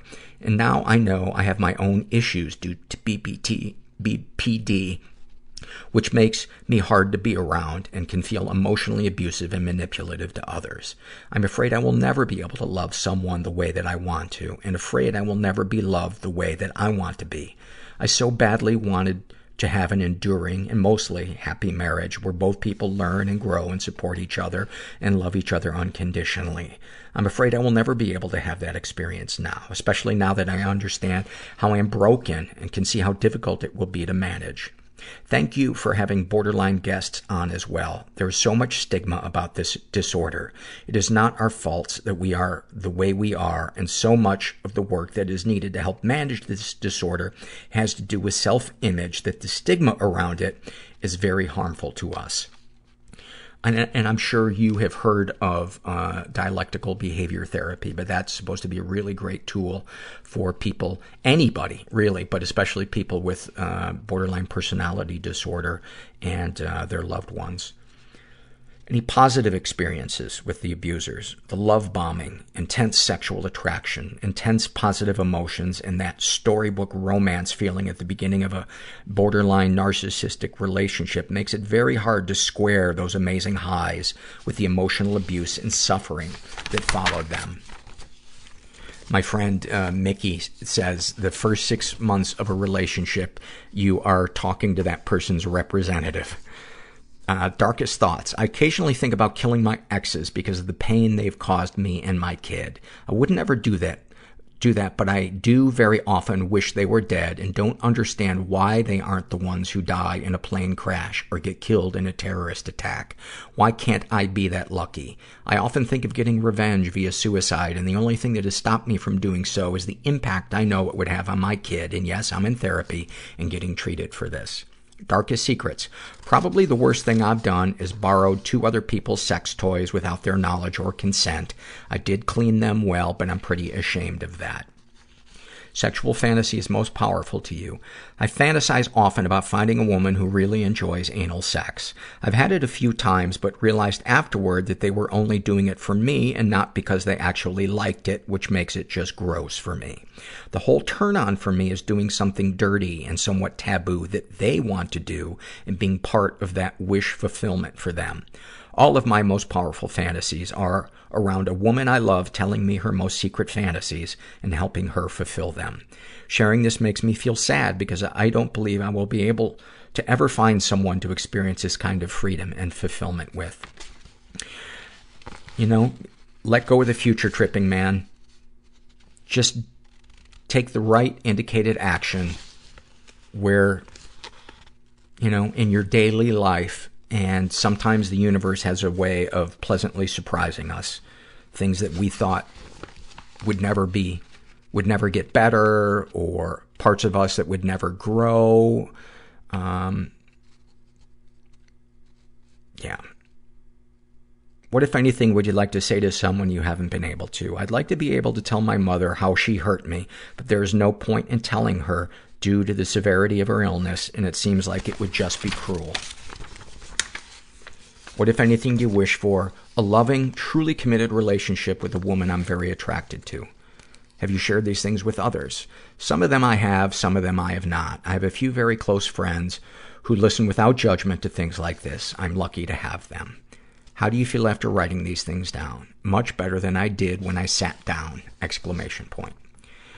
Anything you'd like to share with someone who shares your thoughts or experiences? Yes. When you have borderline personality disorder and you have that overwhelming feeling at the start of a relationship, try to just enjoy it and keep your eyes open really wide for red flags. Whatever happens, do not marry that person unless and until you fully understand their psychological issues and their childhood, and be on guard for any signs of narcissism. If you're probably sure you want to jump into the narcissist borderline dynamic in marriage, which is probably a bad idea no matter what, I would suggest doing couples and individual therapy for more than a year before getting married and working through the hardest issues. This seems like a ridiculous thing to ask of someone, but if you come clean about your BPD and they still want to marry you, it's in their own best interest to do it as well. Narcissists are really resistant to therapy, so it will be a gigantic red flag if they don't want to commit to it, or if they don't really open up and work, start dodging subjects, or start lying in therapy. Thank you for that. Thank you so much for that. I really appreciate that. I love when I read a survey that just sheds new light on people's issues or how they're dealing with them. This is the What Has Helped You survey filled out by a guy who calls himself Brian. His issues are depression and anxiety. And what has helped you deal with them? Allowing my body to rest when I'm depressed. After I'm done isolating, I'll clean my apartment, then socialize with friends. That sounds so simple, and yet it's so hard to do sometimes. You know, we'll shame ourselves. Oh, your fucking lazy ass is going to take a nap again? Depression is draining. It's like it makes us run a marathon that we didn't sign up for. What, if anything, have people said or done that has helped you with your issues? Finding people who relate to me helps a lot. Hearing someone I admire say, I'm depressed, helps. It makes me feel less alone, and I'm finally able to identify with someone. Thank you for that, man. Thank you for that. And then finally, I want to read another What Has Helped You survey. And this is filled out by a woman who calls herself Sometimes I Don't Want to Die. She identifies as bisexual and in her 20s. Her issues are depression and anxiety, codependence, and trauma from immigration when she was younger. And I'm just going to read part of this. Sometimes I need the kind of, what has helped you deal with them?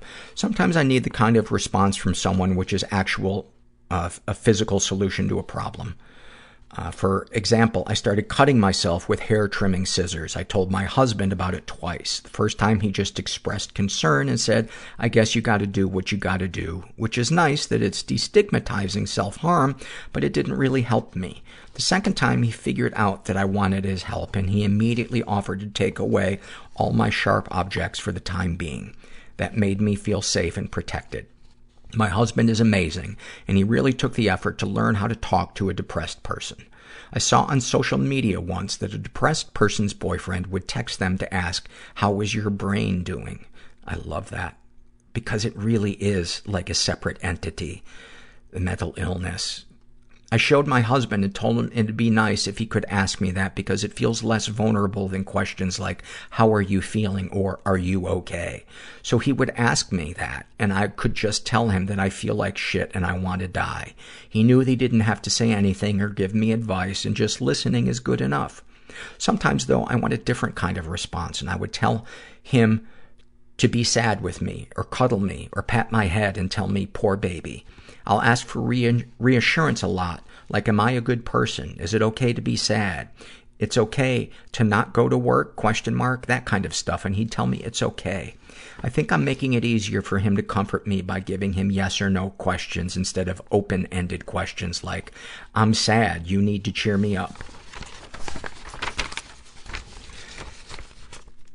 What have people said or done that has helped you with your issues? Other than my previous answer, there are two things I can think of. One time, I finally got out of bed after a depressed week and decided I should cook something. Cooking is one of my biggest hobbies, but I neglected it when I was too depressed. So I started chopping vegetables, and my husband saw me, and he just had the biggest grin on his face and came up to hug me. He said, you're cooking. This is amazing.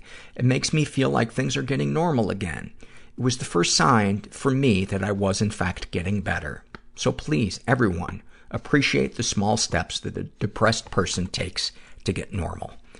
The other thing that really helps me is kink. When I'm depressed, sad, but feel numb and can't cry, my husband can tell that I needed a good spanking.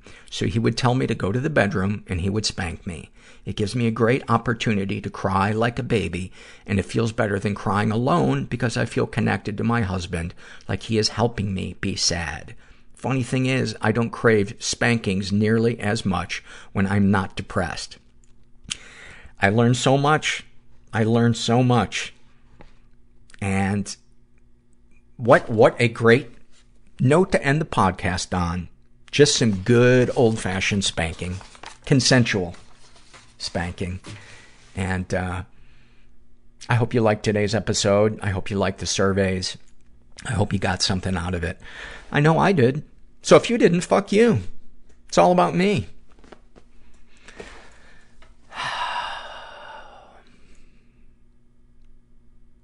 I can't adopt Ron. I can't. I want to. And I can't believe that they've both been loose this whole time. That I've been doing the pre- and post-interview recording. And I thought for sure this was just going to be a nightmare. And it's one of the reasons I don't want to adopt Ron, is because if I record at my house, and just sometimes it's hard to get Gracie when she's the only one here to quiet down so I can record. And the thought of the Dumb and Dumber making a 1 or hour and a half recording into a 3-hour process just seems so daunting. I'm torn. Anyway, that's what I want you to take out of today's episode, is that I'm torn.